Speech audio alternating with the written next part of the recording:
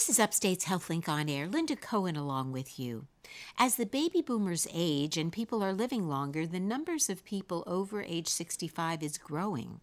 And long-term studies suggest that 10 to 20% of those aged 65 and older may have mild cognitive impairment.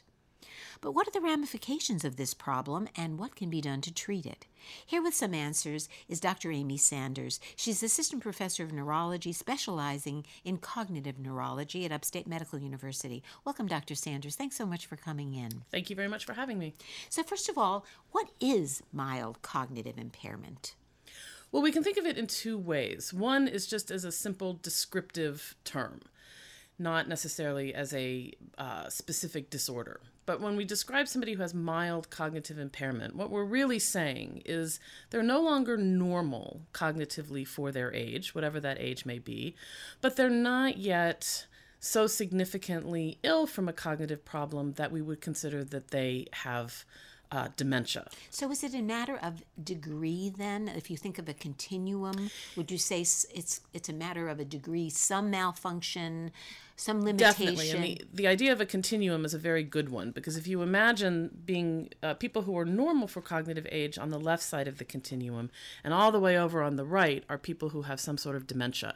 In between, there's a big empty space. And in fact, about 25 years ago, a neurologist at the Mayo Clinic by the name of Ron Peterson recognized that there was this empty space and actually kind of invented this diagnosis as a way to fill that empty space, because he recognized that people don't go to bed of a Monday night over on the left side of the diagram with normal cognition for age, but wake up Tuesday morning on the right-hand side of the diagram with dementia. But there's an intermediate stage through which people proceed, going from being cognitively normal to dementia. And nowadays we call that intermediate stage mild cognitive impairment. But that suggests that this is a process and that in some way you're in, as you said, an intermediate stage. Does that mean that everyone who is termed mildly cognitive, with mild cognitive impairment, does that mean they go on to necessarily have this more advanced form of dementia? Or do some of these people, does it go away?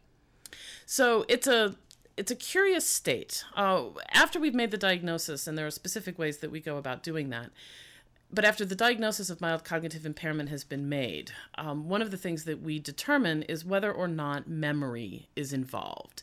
Is memory part of the mild cognitive impairment, or is memory not part of the mild cognitive impairment? If memory is involved, on average, we say that people have roughly an annual risk of progression from mild cognitive impairment to dementia, in this case usually Alzheimer's disease, of about 12 to 15% per year. If memory is not involved, all bets are off. So let's talk about that. So what does it look like when you're in that middle zone, so to speak? What are the symptoms? What are the kinds of attributes or problems that people face? So the kinds of things that a doctor might hear from their patients would be things like, I can't concentrate anymore. I'm forgetful. It takes me a long time to learn things now. I keep losing my keys. I can't come up with the word that I want when I want it. And then it's incumbent upon the doctor to determine, are the complaints really those that are associated with normal cognitive aging? And we certainly know that as people get older, it takes longer to learn new things. It takes longer to remember things we've learned in the past. We don't process information as quickly as once we did. It takes us longer to get the word that we want. Word finding is usually impaired. Or it's not impaired, but when people have delayed, a tip of the tongue phenomenon, and they can't quite come up with the word that they want, but 15 minutes or 15 seconds later it pops into their head. We call that blocking, or tip of the tongue kind of phenomena. And those are perfectly normal for cognitive aging. Frank memory impairment. So it's not that you put the keys on the coffee table instead of the table by the door, but somehow they wound up in the ice cream container in the freezer. That's not normal. And that's a signal that there's something very, very wrong. Somebody with mild cognitive impairment is probably going to have more, the keys are on the coffee table instead of the place where you usually put them, but they're not in the freezer. So For some people, it is an intermediate stage between normal cognitive aging and a later dementia, and for others, it isn't. And we, as I said before, we make the diagnosis and specify whether or not memory is involved. And if memory is not involved, then it's much less likely that people will progress. And likely. It's much harder to predict with any kind of reasonable precision or accuracy. So I saw some terms, amnestic mild cognitive impairment and non-amnestic, and that has to do with memory problems. Right. So somebody who has amnestic mild cognitive impairment, there we're saying memory is involved. Non-amnestic mild cognitive impairment, memory is not involved. So if memory is not involved, the kinds of thinking skills that might be affected have to do with decision-making perhaps, or remembering sequences of events, or of a complex task, that kind of thing? Could be anything. We divide thinking into 5 main and admittedly overlapping groups. But there's attention, memory, language use, what we call executive function, which are things like abstract reasoning and problem solving, multitasking, the bane of everyone's existence these days. So executive function and also visual spatial abilities. And for somebody to meet criteria for mild cognitive impairment in general, they need to have at least one of those 5 areas of cognition in which they have a documented quantitative impairment. That sort of presupposes that they've had cognitive testing that has specifically looked at each of those 5 domains. So physicians should not be diagnosing mild cognitive impairment just on the basis of a single screening cognitive test given in the primary care doctor's office. But when there's more specific testing, we need to have an impairment in at least one type of thinking. And in non-amnestic mild cognitive impairment, that presupposes that there would be an impairment in attention, language, executive function, or visual spatial ability. Sometimes more than one. If you're just joining us, you're listening to Upstate's HealthLink on Air. I'm Linda Cohen, along with neurologist Dr. Amy Sanders. We're talking about mild cognitive impairment. So let's get back to executive functioning. You're saying in the non-amnestic type, that can be impaired. So things like decision-making, problem-solving, that kind of thing will be impaired. So you were alluding to the diagnosis. How best is this diagnosed? If the question comes up, if you're in your primary care doctor's office and you're complaining, or your spouse or someone that you know very well you're with is complaining about this problem, you're saying it's not sufficient to do a quick screening and make the diagnosis. You really need to have some more correct. Testing. There are published diagnostic criteria, and in fact, that sense of a complaint, doc, there's something wrong with me, whether it's that I can't remember where I put my keys or I can't decide what to have for dinner tomorrow night. Something feels not right to me. That complaint is a key component of the diagnostic criteria. There must be a so-called subjective complaint. Doc, there's a problem.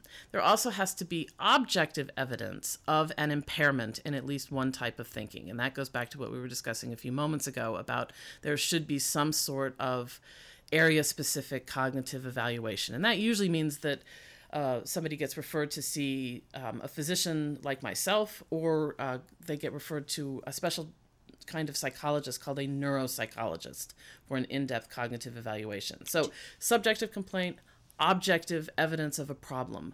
But you need to have normal general cognition. So that screening test that the primary care doctor may give in his or her office, the results on that should be normal in order to make the diagnosis of mild cognitive impairment. Often what happens in clinical practice is that somebody has a screening test and they score below the normal range and get labeled as mild cognitive impairment. But that actually violates the published definition of the disease. So, but the point is, if you pass the exam, isn't it quite often that the primary care physician will say, "Oh, you're not having any problems"? I mean, they may well, right? So it's almost like a false sense of security. Yes. And if the primary care physician doesn't understand what mild cognitive impairment is, and a lot of people have a very sort of vague and ill-defined kind of general descriptive understanding of what mild cognitive impairment is, but in fact there are specific criteria that we want people to meet. Do you ever do things like, brain scans, MRIs of the brain? I mean, do you ever do a cerebrospinal fluid tests, biomarkers? Is there any other thing to be done? That sort of depends on where one is practicing and what the real diagnostic questions are. When somebody comes to see me with a complaint about their memory, I can't tell just by looking at them whether they have mild cognitive impairment, they're normal, or maybe they're in the early stages of something like Alzheimer's disease. So my basic workup always consists of some simple blood tests, screening blood tests, usually for the levels of vitamin B12 in the bloodstream, and I also check how well the thyroid gland is functioning. Deficiencies in either of those areas can actually cause cognitive problems that are very easily treated. I always want some sort of brain pictures.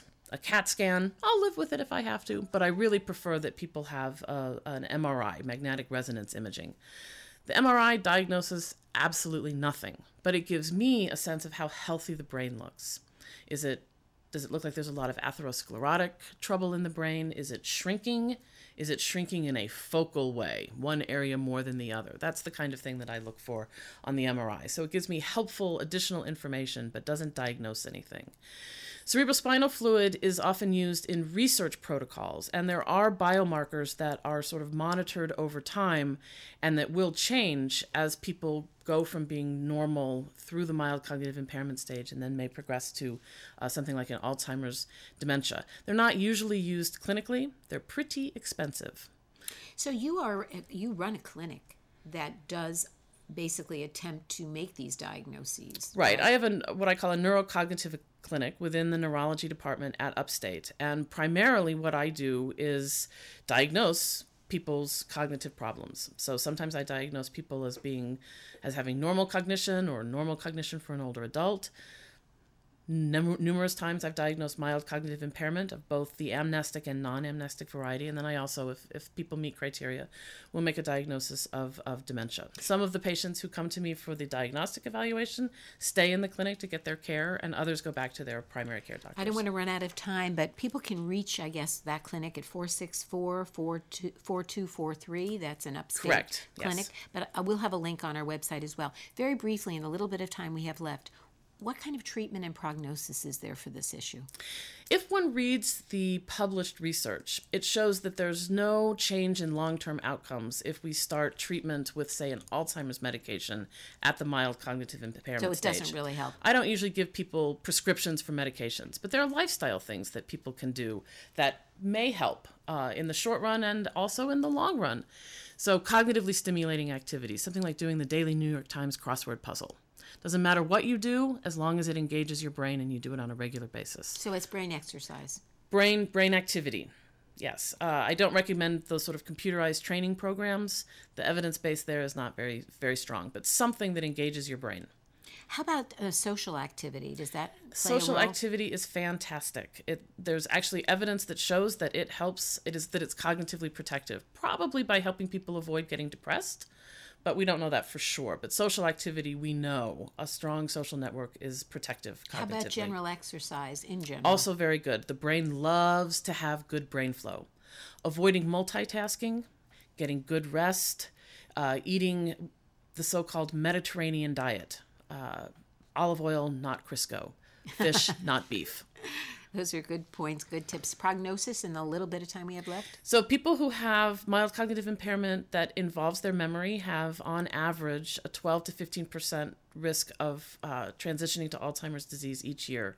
And for people with non-amnestic mild cognitive impairment, it's very hard to make prognostic statements. Some stay in that stage, some revert back to normal, and some do progress, usually to other types, non-Alzheimer's types of dementia. Well, this is a lot to take in, but it's hopeful information at the same time. Thank you so much for sharing it with us. My guest has been Dr. Amy Sanders, Assistant Professor of Neurology, specializing in cognitive neurology at Upstate Medical University. I'm Linda Cohen. You're listening to Upstate's HealthLink on Air.